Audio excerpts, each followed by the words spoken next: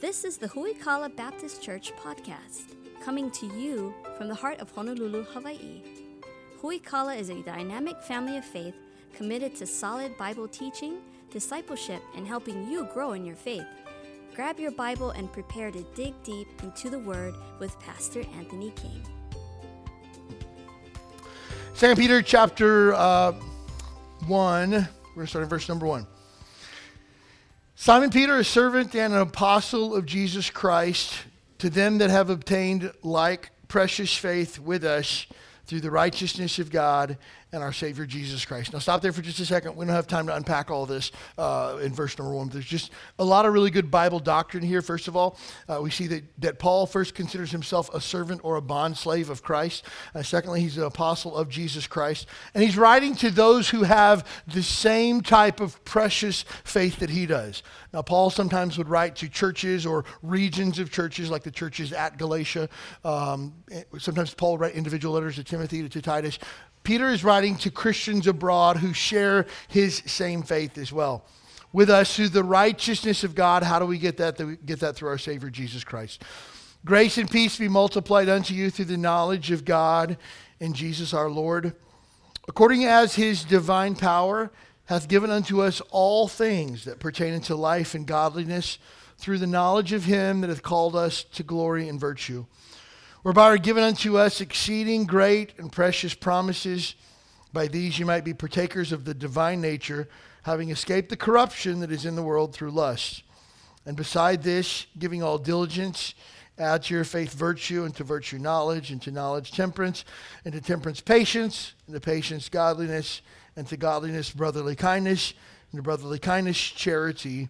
For if these things be in you and abound, and make you that you shall neither be barren nor unfruitful in the knowledge of our Lord Jesus Christ. We had a great time at our family camp this past weekend, and we basically went out to Kaneohe. We had like 6 acres of land that we just let kids run wild and just kind of did what you wanted to do, and it was a great time for sure. One of my favorite parts of the day was watching everybody set up their tents. And you see people who have never set up a tent before in your life, and it shows, right?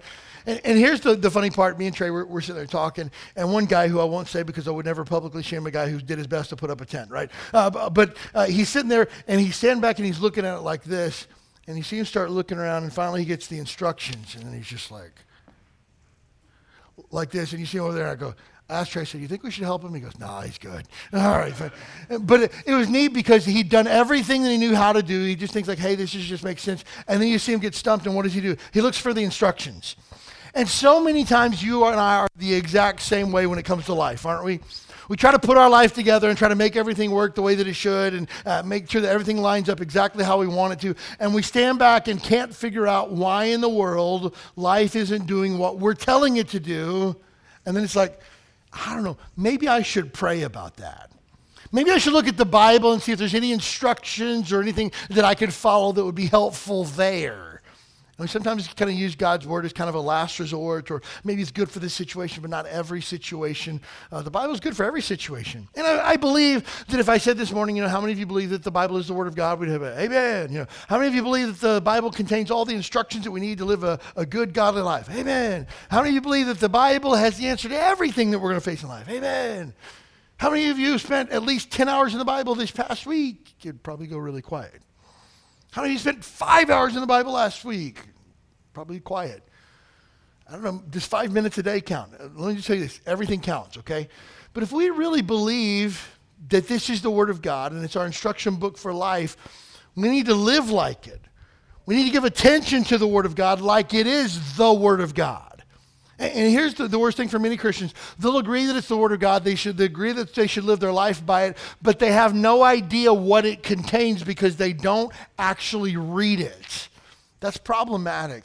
God never intended to be a spiritual 911 that we call in case of emergency. God never intended his word to be instructions when all else fails. God expected his word to be our primary instructions that we have for everyday living. And the Bible tells us he's given us everything that we need to make it in life, and part of that he's given us is his word. We see, first of all, in this passage of Scripture that the word of God gives us the knowledge of God. Every world civilization throughout all of world history has known that there is a higher power out there somewhere. Everybody does.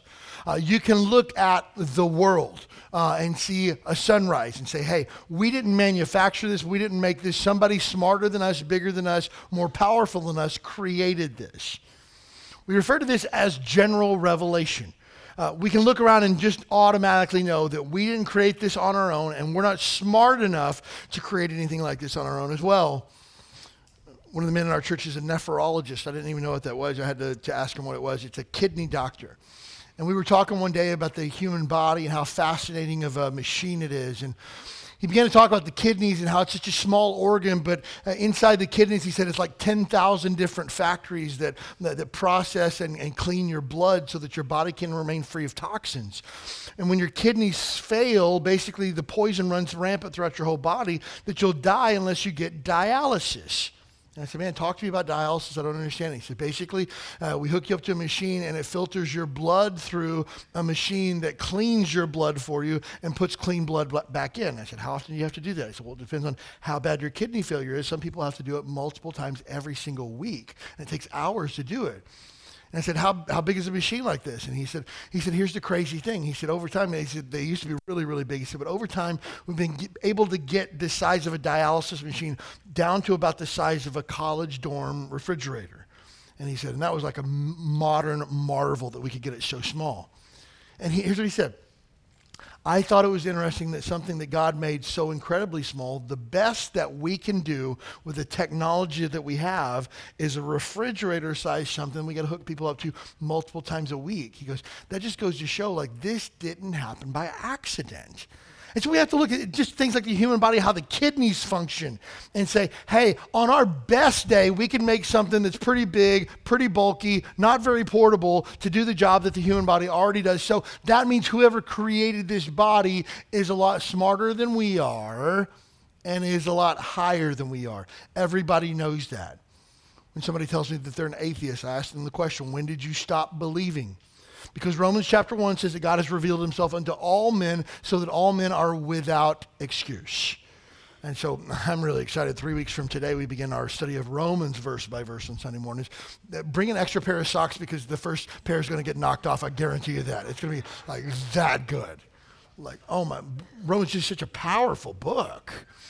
And so as we begin to look at things like general revelation, everybody knows that there's a God, but the question is, how do we know who this God is, what he expects of us? Again, throughout world civilization, you have people who know the sun doesn't rise and set of its own power, so there must be a sun God.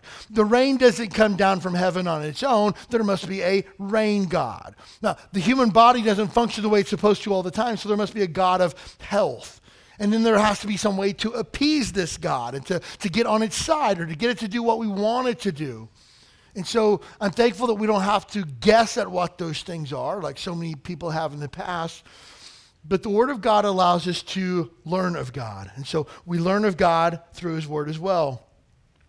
Who is this God? It's the all-powerful Jehovah God of the Old Testament. It's the God who has always been and will forever be. We learn of God throughout Scripture. 2 Timothy chapter 3, verse number 16 tells us that all Scripture is given by inspiration of God. Now, park it there for just a second, and as we parse through that verse, all Scripture, how much of it? All of it. Every single bit of God's Word from Genesis to Revelation is good. You can take it to the bank. It's trustworthy. All Scripture is given by inspiration of God. Now, that word inspiration doesn't mean that some guy sat down and was inspired by the thought of God and kind of drew out some words that he thought were helpful because of his inspiration. The word inspiration is the Greek word theopneustos, which literally means God-breathed. And so all Scripture has been breathed out of the mouth of God so that you and I, with great certainty, can say that we hold in our hands the Word of God. All Scripture is given by inspiration of God, and it's profitable. That means it's good for me and it's good for you. In what areas? First of all, doctrine. That tells us what is right. That tells us that what is the body of truth that we hold to. Next, for reproof. That tells us what is wrong, what is sinful, what is against God's law. For correction. That tells us how to fix the things that are wrong in our lives. And instruction in righteousness tells us how to maintain a right life. So doctrine, reproof, correction, instruction, and righteousness, what's right, what's wrong, how to fix what's wrong, how to stay right. Bottom line, everything that we need to know is in the Bible, and it tells us of God the Father. It's also important to note here that everything that we need to know about God is found in Scripture. If you just take a look at verse number 3 of our text this morning, according to his divine power hath given unto us all things that pertain to life and godliness, and through the knowledge of him that hath called us to glory and virtue. So it's important to know that everything that we need to know about who God is, he has revealed to us through his word.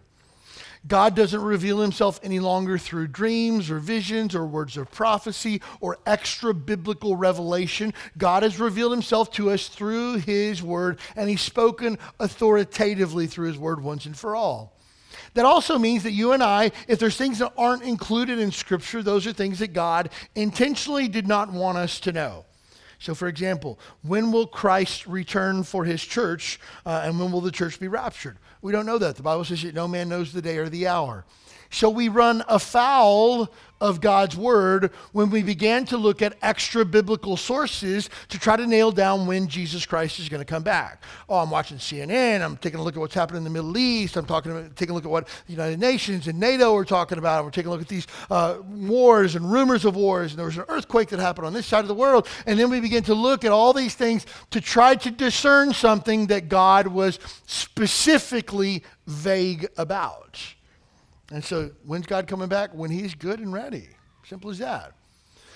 There's other things that we don't know about who God is. I remember as a kid, I grew up in church and having a conversation with my dad one time, and I said, okay, well, who are God's parents? Well, God doesn't have parents. Okay, where did God come from? God didn't come from anywhere. God has just always been. Well, what happened before God? There was no before God. Well, there has to be a before God because God's always been. And I couldn't wrap my mind around that. Now, if God has always been, and the Bible says, in the beginning, God created the heavens and the earth, what happened prior to Genesis 1:1? I don't know. We don't know. Why? Because God doesn't want us to know. If he wanted us to know, it would be found in Scripture. And so everything that we are unclear on in Scripture is by design. It's because that's the way that God wanted it. And so we learn of God through his word. Secondly, through his word, we learn of Jesus Christ. How do we make things right with this God that we have wronged? We find out about his son, Jesus Christ, through Scripture. Now, again, it's errant to think, it's wrong to think that Jesus Christ just appeared in Bethlehem, that Jesus begins in the New Testament, he never was before. We took a look at a couple weeks ago how Jesus Christ is eternal God. He always has been, always will be. The book of Hebrews and Colossians both tell us that there was nothing created in this world that was not created by Jesus Christ himself. So we can say with certainty in Genesis 1:1, when it says, in the beginning God created the heavens and the earth, it's actually speaking of Christ created things by the power of his word in Genesis 1:1. And so there we see that Jesus Christ is present at creation. There, in also the Genesis account of creation, the Spirit of God moved upon the face of the deep. We see that the Spirit of God actually was present at creation as well. And so we see all parts of the Trinity there. And so we learn of Jesus Christ through the Word. Were it not for the Word of God, we would not know who God is, what he expects of us, who his son was, how he makes things right with us. We would just be kind of running blind. But I'm thankful that the Word tells us about Jesus Christ. Now, if you're trying to think ahead of me on the notes here and you say we learn of Jesus, or we learn of God the Father, we learn of Christ the Son through Scripture, you're probably thinking number 3 is going to be that we learn of the Spirit through Scripture, right? Right? Wrong. Here's the deal though. The Spirit, we learn through the Word of God for sure, but the Spirit uses the Word of God to help us to know Jesus more. It's a unique relationship that God the Father, God the Son, and God the Holy Spirit all play unique roles, and sometimes there's a little bit of overlap, but the majority of the time they perform a specific function. And the Holy Spirit's job, get this, the Holy Spirit's job is not for us to know about the Holy Spirit, to get to know him on a deep, intimate level, the way that we should know the Father and the Son. The whole role of the Holy Spirit is this: to not make a big deal about himself, but to make a really big deal about Jesus Christ. Take a look at what Jesus says in John chapter 16, verse number 13. This verse is in your notes if you have your notes. If not, you can look it up. John 16, 13. He says this, "Howbeit when he, the Spirit of truth, is come, he will guide you into all truth." Now that's really important because the Bible calls the Holy Spirit the Spirit of truth. And so please understand this. The Holy Spirit will never guide you into error. I'll say that again. The Holy Spirit will never guide you into error. Okay, so when people say, oh, well, God revealed to me that he's going to return on June the 1st of 2022. Well, the Holy Spirit impressed that upon my heart. I guarantee you that was not the Holy Spirit because the Holy Spirit does not guide you into error. Oh, the Holy Spirit impressed upon my heart that I need to leave my wife. Guarantee you that was not the Holy Spirit. Promise you. And so the Holy Spirit is the Spirit of truth, but here's what he says, goes on further. John 16, 13. He'll guide you into all truth.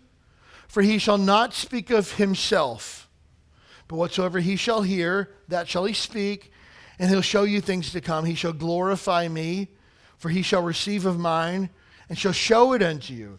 And all the things that the Father hath are mine, therefore I said that he shall take of mine, and shall show it unto you.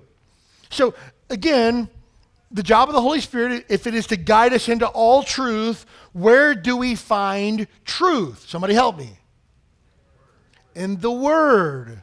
Now, somebody thought that through before they answered. They could have just said the Bible, which would have been true, or you could have said Jesus, which would also be true. But when you say the Word, it actually includes both of those, doesn't it? The Word is truth.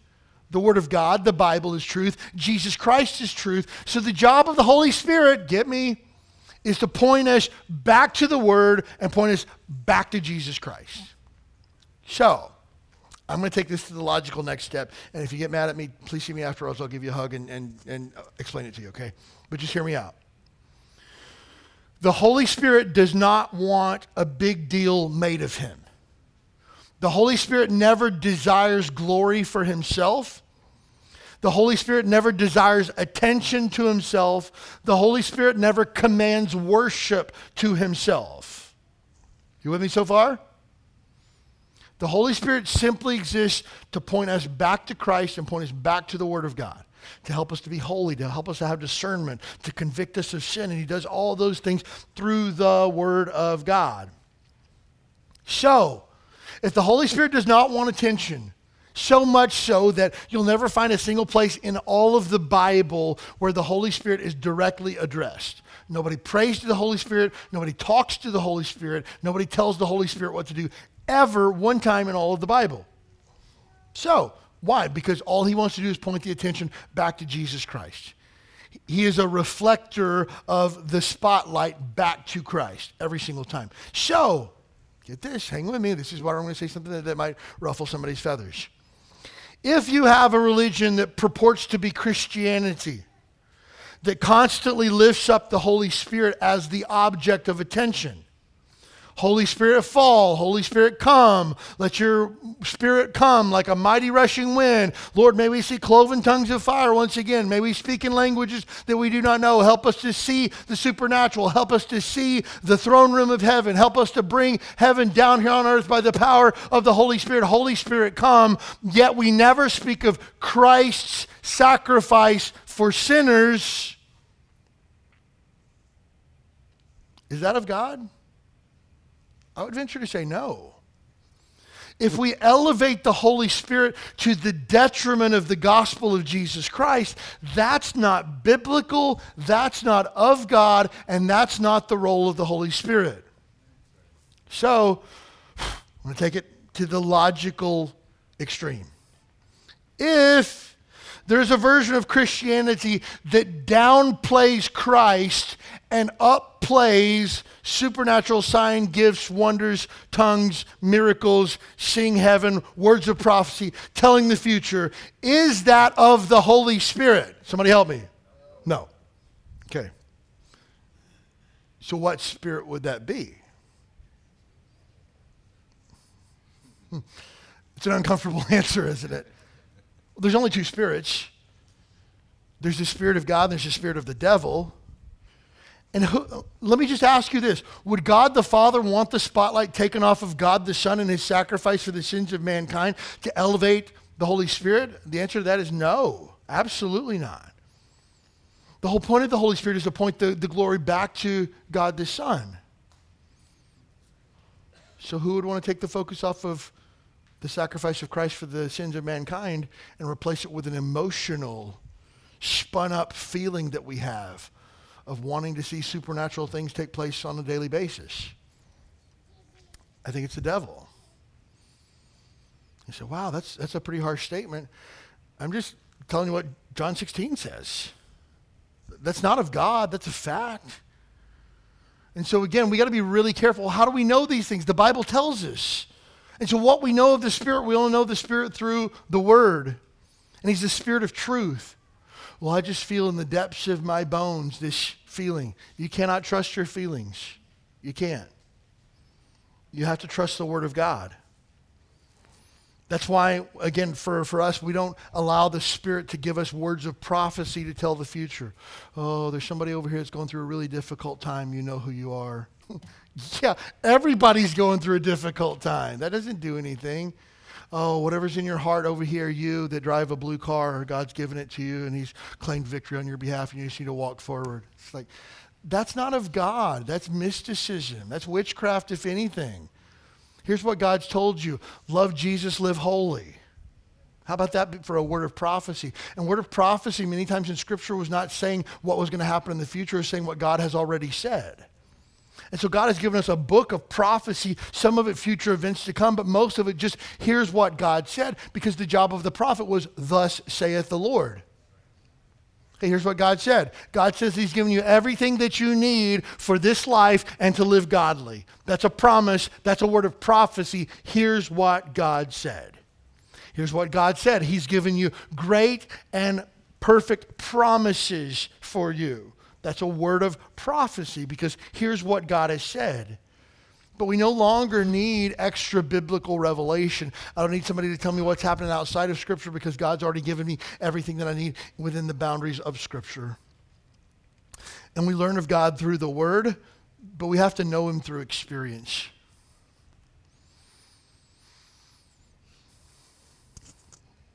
I grew up in a church where I learned a lot of facts about God and a lot of facts about the Bible, a lot of facts about Jesus. If there was a Bible story, I probably knew it. You know, I was in Sunday school from the time my first memories of church, I was in Sunday school. Man, learned the Bible. But in my life, the Bible had no practical application. It was an ancient book full of ancient stories that was basically history. And there wasn't this idea of connecting the Word of God with what you're going through this week. I never saw that, ever. If anything, it was a matter of explaining away why the Bible probably didn't apply to our current situation because it was written so long ago. And it's one thing to know facts about God. It's another thing to actually know God. We have people come to our church all the time that found us on the internet. And they'll come and say, oh, you know, found a church on the internet. Oh, man, that's great. And they say, oh, you grew up in Kentucky. I sure did. Oh, you're in the Navy. Sure was. 6 years in the world's finest Navy. Oh, that's cool. Oh, yeah, I heard you were in California for a while. Absolutely. Served at one of the best churches in the world, Lancaster Baptist Church, for 10 years of my life. Absolutely. Oh, man, heard you got 4 kids. I do. They're absolutely adorable. Yeah, I saw pictures of them on the internet. Now, question. Does this person know me? No. They know a lot of facts about me, but they don't really know me. Now, how many people in this church really know me? The people that have spent time with me, the people that I've shared meals with, the people that I've prayed with, the people that I've tried to give counsel to or have given counsel to me. Those are the people that really know me, the people that spend time with me. You know who knows me better than anybody in this world? The people that live under my roof. You know why? Because they spend every single waking moment of every single day with me or thinking about me or wondering where I'm at, right? Why? Every day. It's not enough to just know facts about God. Anybody can get facts about God. It's another thing to actually know God, but you learn about God through experience. You know God through experience. You see, knowing Jesus is a lifelong journey. It's more than just knowing who He is or some facts about Him. It's like really getting to know Him on a deep level. We do that through the Word, but we also do that through experience. Peter tells us in 2 Peter chapter 3, verse number 18, but grow in the grace and knowledge of our Lord and Savior Jesus Christ. To Him be glory both now and forever. Amen. That we have to be constantly growing to know more about Jesus. Now, again, if you've read the Bible, you can say, well, I think I know everything there is to know about Jesus. No, you haven't, because you don't learn through Jesus just by reading the Word, but you read the Word and apply it to your life, and that's when you really get to know Jesus. Is God's grace enough? You won't really know until you have to go through that period of time in your life. You know that it is. You think that it is. Of course it is. But you won't really know until you actually have to face the need for the grace of God. Is the love of Christ enough to constrain you? You won't really know until that time comes. And so it's more than just knowing facts about God. It's actually applying the Word of God to your life. It's about really knowing God on a deep experiential level. It's one thing to know facts about God, but it's another thing to be utterly dependent upon Him. We have to ask ourselves if we're truly living by faith, if we're truly living dependent lives upon God. I remember several years ago when we were in California, we come to a place in our life where we were pretty comfortable. We bought a house in a great neighborhood, 3-car garage, end of a cul-de-sac, great church family. My kids were in a Christian school. Man, life was good.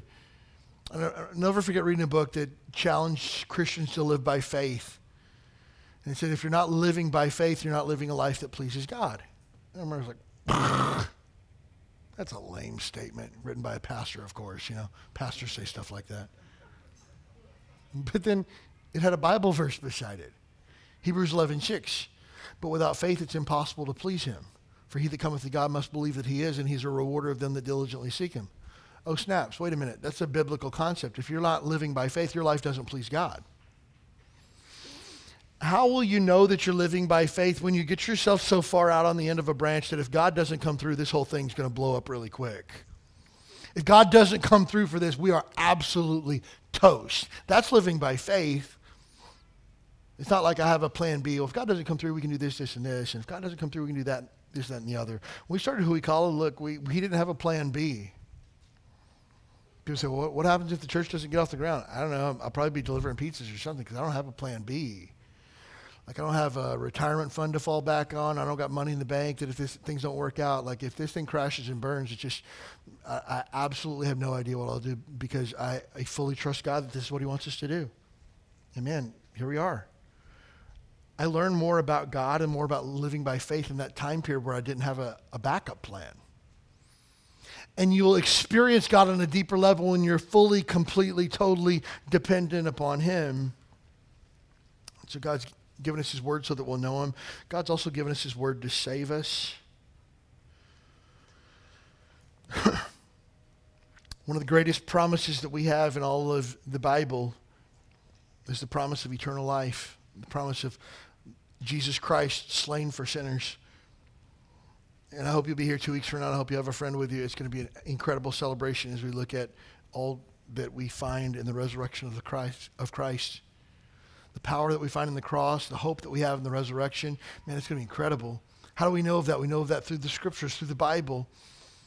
There's a so-called pastor. I won't even give him the liberty of calling him a pastor, who has said we don't really need the Bible. The Bible's not all that important. We just need to focus more on the resurrection.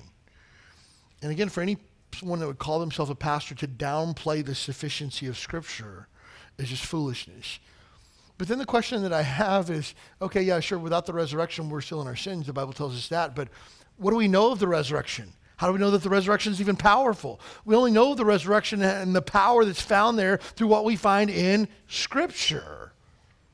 So you can't disconnect the resurrection and Scripture and use them as two different things. The resurrection only has power as it's revealed in Scripture. And the power of the resurrection is huge because if Christ be not risen, we are still in our sins. How do we know that? Through the Word of God. And the gospel is the only hope that we have for salvation. Jesus Christ slain for sinners. The only hope that we have, John chapter 14, verse number 6, I am the way, the truth, and the life. No man cometh unto the Father but by me. If you think that there's another way to heaven, first of all, you're wrong. Second of all, you disagree with Jesus, which means you're doubly wrong. Well, I think by being a good person and being really committed to what you believe will get you to the right place. Okay, then you disagree with Jesus Christ because he says he's the only way to the Father. How do we know that? The gospel tells us so. So again, general revelation of creation, looking at the awe of who God is in creation is a general revelation, but we need to be specifically shown from the Bible, from the Word of God, how we can be made right with God, and the gospel shows us that. Again, when you look through all world civilization and religious history, you see that everybody that believed that there was some deity up there, there had to be a way to appease that God. Whether it's bringing sacrifices, whether it's bringing offerings, whether it's bringing human sacrifice, child sacrifice. You find this now even as you walk through certain types of communities, even in our own town, where you'll have a statue set up outside with candles lit and fruit offered to an idol. Why? We're trying to gain the favor of some deity out there somewhere. Everybody knows if there is a God, you got to make things right with him. How do we do that? The gospel is the only hope that we have for making things right with the only God that there is. I've sinned against God, you've sinned against God, we've all broken his law. There's only one way that we can make that right. Either die in our sins and settle up our score with God ourselves, or trust in God's payment through his son Jesus. God loves you so much that he sent his only begotten Son, that whosoever believeth in him should not perish, but have everlasting life. Jesus Christ came and died in your place to save you from your sins. But friend, you must make that decision for yourself. I would love to save you, but I can't. I would love to pay for your sins, but I can't. I have my own sin debt that I must pay for. I would give anything in the world if our church could save you, but there's not a church in the world that could ever save you from your sins. You must choose to allow Jesus to save you. And you need a time, a date, a place in your life where you were born again. Jesus says in John chapter 3, verse number 3, no man shall see the kingdom of God unless he is born again. And friend, you need to be saved. You say, I'm not really sure that I'm saved. Let today be that day. I believe that Jesus Christ is the Son of God. I believe that he died on the cross to pay for my sins. I believe that he rose again the third day. And I believe that he's the only way to heaven. I'm asking him to save me and forgive me in my sins. And if you would do that and truly believe, you could be saved today. Friend, if you're not saved, there's no hope for eternal life for you. You are 100% responsible for your own sins.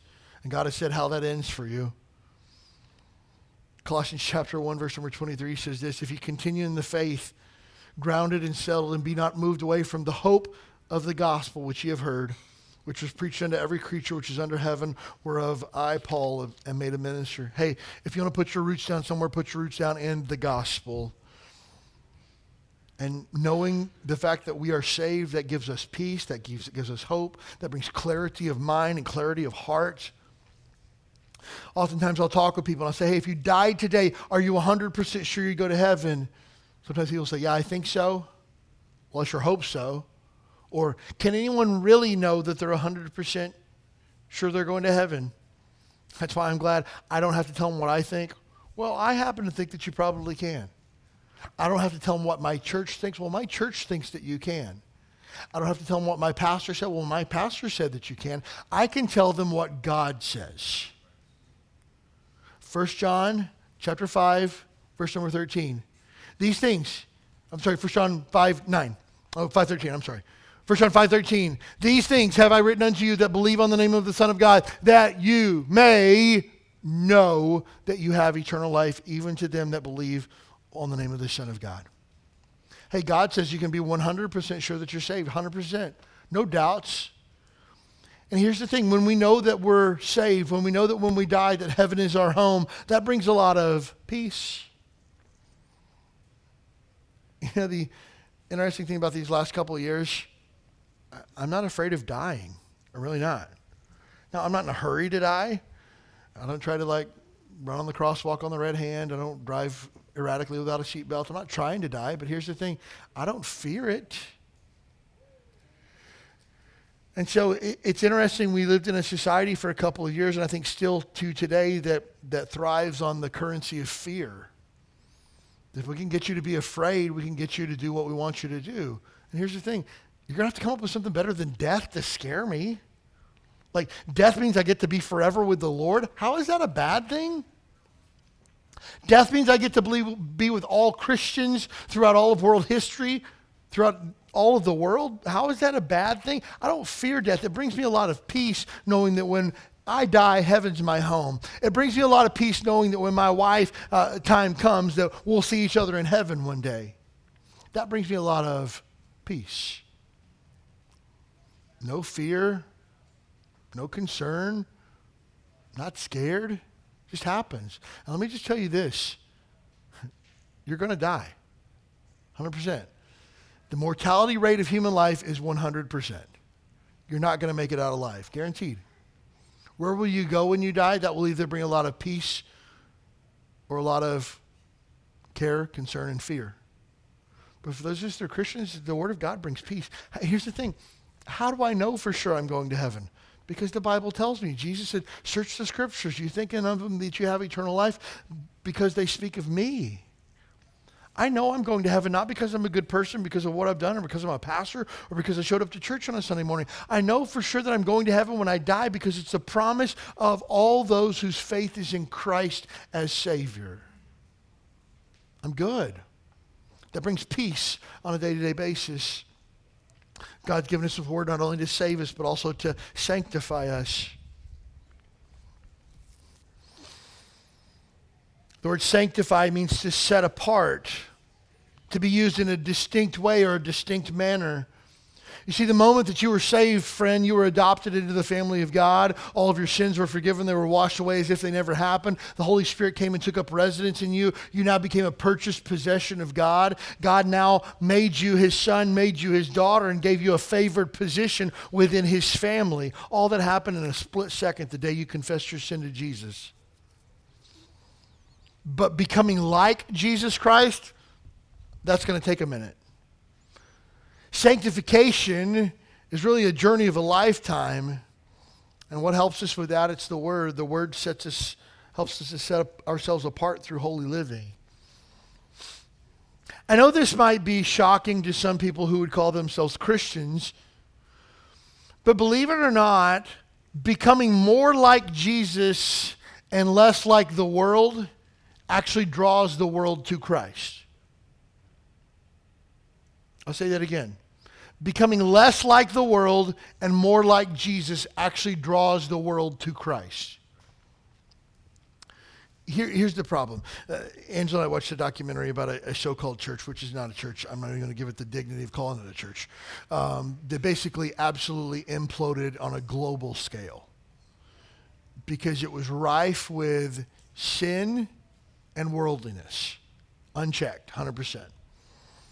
And the idea was, if we can make the church acceptable to the world, then people will be drawn to Christ. But that's the opposite of what Scripture says. And believe it or not, it's the opposite of even, if you took that thought for like 10 minutes and thought it out rationally, not even biblically, just rationally, it just doesn't make sense. Imagine this. I realize I'm out of shape. I've gained a little bit of weight. I want to be healthy. I want to live a healthy lifestyle. I want to live a long time. I want to feel good about myself. I want to exercise. I want to get more energy. And so I hire a nutritionist and personal trainer, and I'm really excited because I know I got to make all these changes in my life. And I go to see them and I sit down and I say, hey man, tell me what I'm doing. I'm finally ready for the first time in my life. And he says, you know what, back in the day, we used to tell people they had to kill themselves with cardio and weights. And back in the day, we used to tell people that they used to have to watch what they eat and stuff like that. But we're stepping into a new age now of a lot of grace in our training that we have. And basically, we're just telling people, like, whatever's good for you is good with us. Like, you don't have to hit the gym. You don't even have to go to the gym. Like, if you want to stay on the couch and watch Netflix for a few hours and eat Oreo cookies, that would be great. If it's a Friday night and you feel like ordering a pizza, you should eat it, because we're done judging people for their lifestyle choices, and we're just about a whole lot of forgiveness around here. You say, well, I kind of want to like get out and exercise. Hey, if you want to do that, that's good, but you're just okay where you're at. We want to create a culture here where you're just okay. You'd be like, yeah, but I want to get healthy.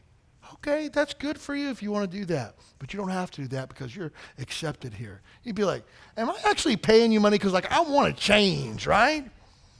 Isn't it funny that when the world comes to the church, because they know that staying out on Friday nights and Saturday nights and Sunday nights, drinking until they black out, something's not right with that, I need help, and the church pats them on the head and tells them that they're okay? That's a failure of the church. Oh, we don't want to make people feel awkward. They already feel awkward because they're rife with their own sinful condition. I know scrolling apps endlessly on the weekend looking for someone to hook up with isn't right. I need to go someplace that can help me. And we say, you've got your life in a mess, but God loves your beautiful mess. No, I'm trying to change the mess that I have. It's beautiful just the way that it is. And I think they'll walk away scratching their head going like, I thought I was going to be able to change, but I'm not changing. And the whole point of drawing people to Christ is you're a mess, but he can redeem you from the mess and make you better than you've ever been before. Different. That's the whole point of Christianity. And look, I hope that people in this room have enough biblical literacy that if I came in next Sunday with a pair of ripped jeans and my head in a purple mohawk, having my earlobes stretched out to put Coke cans in it, and a wallet chain hanging back here off of my shirt unbuttoned down to here with like a mesh tank top underneath, I'd be like, "What's up, gang? Welcome to Hui College." You'd be like, "Is this a joke?" Right? I feel like it's the mission of our church to connect with culture and help people see the beauty that's found in Christ. Amen? You'd be like, what? Why? Because we don't point people to the beauty of Christ by being more like the world. We point to the beauty of Christ by being more like Christ. And so again, it's not adopting the world's playbook to draw people to Christ or to hoodwink people in some way. It's frustrating to see churches these days that don't even call themselves churches. Oh, we're New Life Worship Center. Is that a church or is that like a building where people worship? I'm not sure. Oh, we don't want to use the word church because it's a negative connotation. It's a Bible word, and Jesus Christ gave himself for the church. Don't be embarrassed to call yourself that. Oh, we call ourselves a gathering place because we don't want to put off people that aren't Christians. People that aren't Christians want to change, and they need to find help and hope, and they find it in Jesus Christ through his church. Man, we don't win people to Christ by being less like Christ. How do we become more like Christ? Through the Word. The Word points us to sanctification. The Word points us to repentance and the grace of God whenever we sin. Again, man throughout all of human history has tried to find out how can I appease myself and cleanse myself before this deity that I don't even know. The answer is in the scriptures. When you fail, you repent and you start from scratch, start over. And it's frustrating for me to see Christians many times when they find themselves in sin, they want to self-punish themselves. They want to sit in sackcloth and ashes and be sad about their sin. You say, well, isn't that a thing in the Old Testament? Yeah, in the Old Testament under the Old Covenant. You got one day a year to fully cleanse yourself from your sin, and that was the day of Yom Kippur. You really wanted to show you were sorry. You sat in sackcloth and ashes and begged God to forgive you. But you know what happens now under the New Testament or the New Covenant since Christ has paid for every single one of our sins? 1 John 1:9, if we confess our sin, he is faithful and just to forgive us of our sins and to cleanse us from all unrighteousness, all of it. I don't have to sit in sackcloth and ashes. I don't have to be sad. I don't have to be shameful. I don't have to wear a long face. I need to repent of my sin and do better. That's it. I'm thankful that penance is not a biblical concept. Penance is heretical, it's blasphemous, it's shameful, and it makes a mockery of the sacrifice of Christ. Penance says, oh, God forgives you, but you've got to do these extra things to make sure that you're really, really sorry. That's not a biblical idea. That's a man-made construct by false satanic religion. Because the blood of Christ covers every single sin that I'll ever do, past, present, and future, and I can't add anything to make the blood of Christ a lick better. None. It's powerful. There's power in the blood of Christ. And so when we sin, we get to run to the grace of God. Now, we can never out-sin the grace of God. When you blow it, that's what grace is there for. Hey, if you need a hand, that's what it's there for. Now, we don't abuse the grace of God. We don't presume upon the grace of God. Well, I'm just going to go ahead and sin a lot because I know God will forgive me anyways. No. Now you're making a mockery of God's grace again. But look, when you blow it, legitimately blow it like all of us do, that's why God has given you his grace. You don't have to shame yourself. Christ was already shamed for your sin. That's what grace is for. How do we find out about the grace of God? Through the Word of God. The Word changes us to be more like Jesus Christ. The book of James tells us that the Word of God is like a mirror, that we're able to look at ourselves in light of what God expects of us, and we can see our shortcomings. And the trouble that we get into is when we look and we see that we failed and we don't do anything to change it. We just go on about our way. The Bible says like a guy looking in the mirror and seeing that things are really messed up, but he goes on his own way anyways. But God wants us to see what's wrong and change it. And so the Word allows us to see that. Romans chapter 12, verses 1 and 2. I beseech you therefore, brethren, by the mercies of God, that you present your bodies a living sacrifice, holy and acceptable unto God, which is your reasonable service. And be not conformed to this world, but be transformed by the renewing of your mind, that you may know what is that good and acceptable and perfect will of God. That's the idea. I'm going to change my mind to be more like the mind of Christ. I'm going to change my heart to be more like the heart of Jesus. And here's the awesome part about the Word. The Word tells us what God expects of us, so I can look at who I am in light of what the Word says I should be, and those are the things that I need to change. The Bible spells it out for me. You know what the problem is many times for Christians who are immature? And I don't say this like, oh, immature Christians. I'm talking about they have not yet come to maturity. They sit in a gathering like this, and then they look across the room, they go, well, I'm not as bad as that guy over there, so I think I'm doing okay. And then that guy over there becomes the standard. Well, you know, I got better church attendance than she does, so I think I'm doing okay. I'm not involved in sin like that guy back there, so I think I'm doing all right. Well, when we come to church, I don't see that guy over there singing, and I'm singing, so I think I'm doing okay. And we begin to compare ourselves to one another, which the Bible says is unwise. Don't do that. But here's the standard. The standard is now who? Christ. How is that revealed to us? Through the Word. So the Word, through the Word, gives us the new standard whereby we need to be. And you might look at that and you go, wait, I can never be like Jesus. Exactly. That's why it's called a journey to be more like Jesus. Man, wouldn't it be nice if you just snapped your fingers and we were just like Jesus, all of us? Man, wouldn't that be something?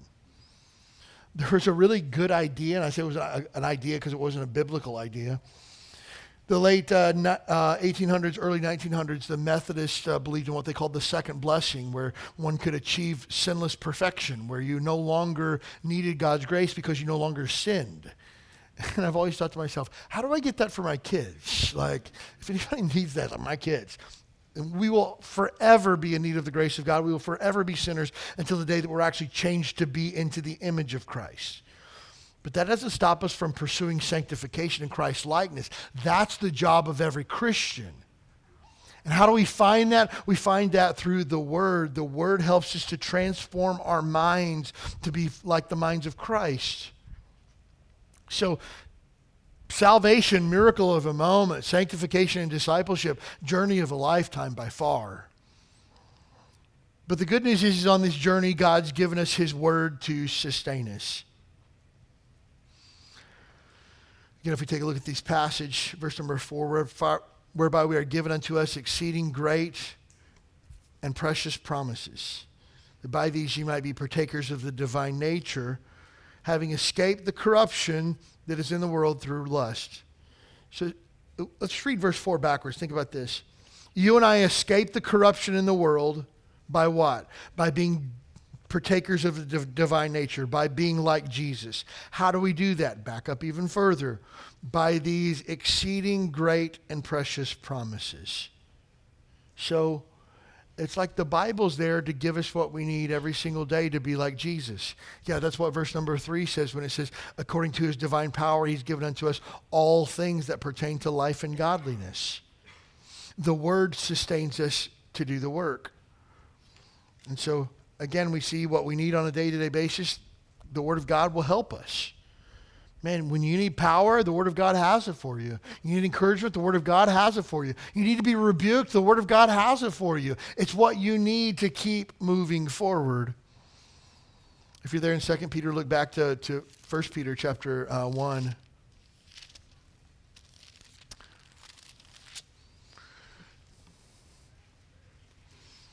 First Peter chapter 1, verse number 21.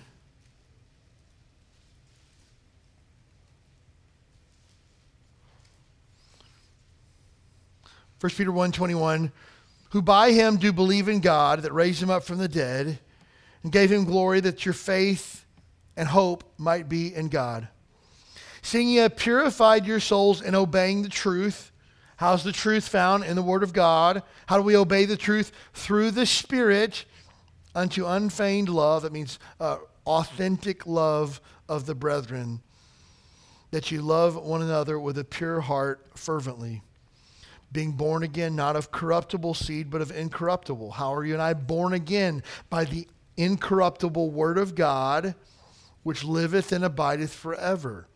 For all flesh is as grass, and all glory of man the flower of grass. The grass withereth, and the flower falleth away, but the word of the Lord endureth forever. And this is the word by which the gospel is preached unto you. Get this. The Bible was here before you and I. The Bible will be here after you and I. The Word of God, the Bible says, will stand forever. Everything's going to burn one day. Just know that. Like at the end of creation, everything's going to burn. Your house, your apartment, your car, your clothes. All the stuff you place importance on, it's all going to be gone. Everything. People will die. Think about this. I don't know how many of you could name an ancestor that lived 150, 200 years ago. I know I can't. I struggle to remember the names of my great-grandparents. Why? Because these people are dead and gone. But the Word of God, it still stands. I've already told my kids, I've given them a heads up ahead of time. When I die, I don't have a lot of earthly possessions to give. So if you think they're going to get some big, huge windfall of cash or some great possession I have, I just don't have it. Simple as that. I got a few cars. I got a couple of nice watches that would not be considered nice by anybody else's stretch of the imagination, but they're meaningful to me.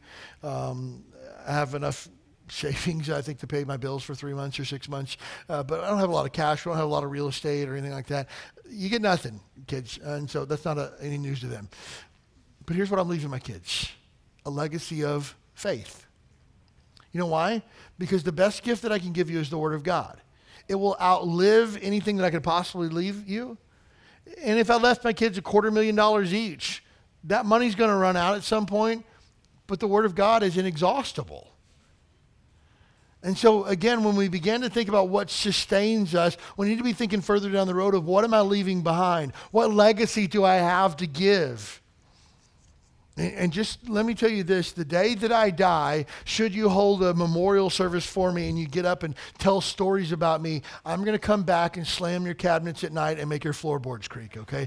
Don't do that. I want you to tell stories about how great Jesus is. I want the legacy of my life after I'm dead and gone to be about Jesus Christ and what he did through my life. Because the Word of God will sustain people. And when everything burns, the Word of God still stands. Look, when Jesus comes back to rapture his church and all true believers on this earth are gone, this building that we're seated in, I guess the Mormons and Jehovah's Witnesses can have it, but this building doesn't mean a whole lot at that point, does it? You know why? Because what stands is the Word of God. When there's a new heaven and a new earth created, you know what will stand in that day? The Word of God. And I think all of us can say, yeah, that's right. Good. How much time did you spend with it this week? Are you really rooting your life in this? Or is every single decision in your life made according to this book? If not, change your perspective. 3 final thoughts and we're done. First of all, you can't know Jesus without knowing the Word. You want to know Jesus more? He's revealed himself through the Word of God. Become a student of the Word of God. Become a theologian of the Word of God. Dig deeper. I'm beginning to think, we're having a ladies' Bible study that starts this week on Thursday nights. We're going to talk about the Bible. I'm trying to figure out better ways that we can train and equip our people. We make a big deal about our Wednesday night gatherings that we have on Wednesday nights. And let me just tell you, our Wednesday nights are busting at the seams. Like we put people in a parking lot last week and it was awesome. But why? I'm trying to get more people to connected to one another and connected to the Word of God, because this is life. It's life. And when you know the Word, you'll know God better, you'll know Jesus better, and your life will have more meaning as you plug into the Word. But that's a decision you've got to make for yourself. You can't truly know Jesus without fully trusting Jesus. You just can't. I don't know if you guys have seen like those, I forget what they're called, but basically they're like the clear platforms that go over like the Grand Canyon and stuff like that people can walk out on and look down under and stuff like that. I look at stuff like that and I realize it's safe. It has to be safe. Like I can't imagine the liability policy on building something like that. Like how many tens of millions of dollars you'd have to have an insurance. I can't imagine how over-engineered a structure is like that. Like I remember when we hung the AC in here, we'd have structural engineers to say that these concrete pillars would hold up the AC units, which weighed nearly nothing. And we had to get permits and sign-offs and inspections. And so I realize everything that goes into that. I realize the engineers have thought through, if this fails, then we got this. And they've got contingencies for contingencies and things like that. I get it. It's 100% safe. I understand that with my brain. I will never in my entire life step 1 foot on one of those things. I promise you that. I just don't trust it. I don't. I wouldn't let my kids out on something like that. I don't trust it.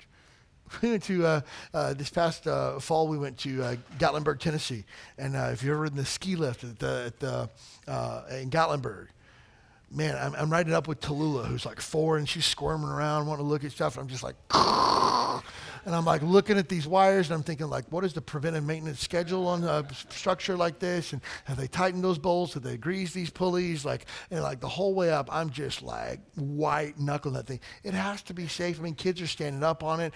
People are like taking pictures of themselves. Like I can't even like reach for my phone because my hand's shaking so bad. I know it's safe, but I just don't trust it. Many people, when it comes to God, they know, they just can't trust. And you'll never fully know until you can fully trust. Until you've experienced God, you'll never really be able to trust God. And so some of you need to move from head knowledge to heart knowledge. I trust and I believe, and I give my life fully to Christ because I trust Him.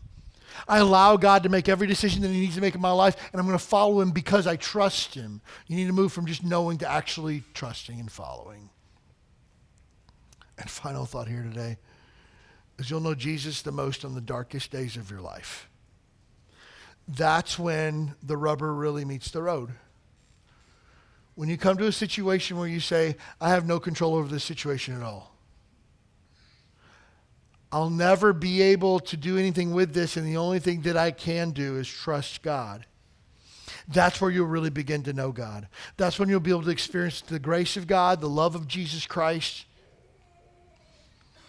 If you've ever had to look at your kid in a hospital bed as they have a difficult prognosis, you'll think to yourself like, I don't know how one could willingly sacrifice their only child to save a pathetic, disgusting sinner like me, but I praise God for His grace.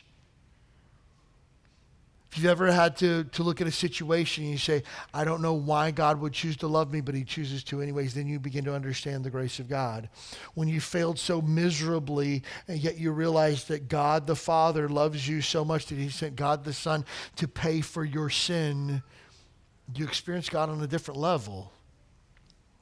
And so God oftentimes leads us to periods of difficulty so that we can fall upon His grace, so that we can run to Him, our Father.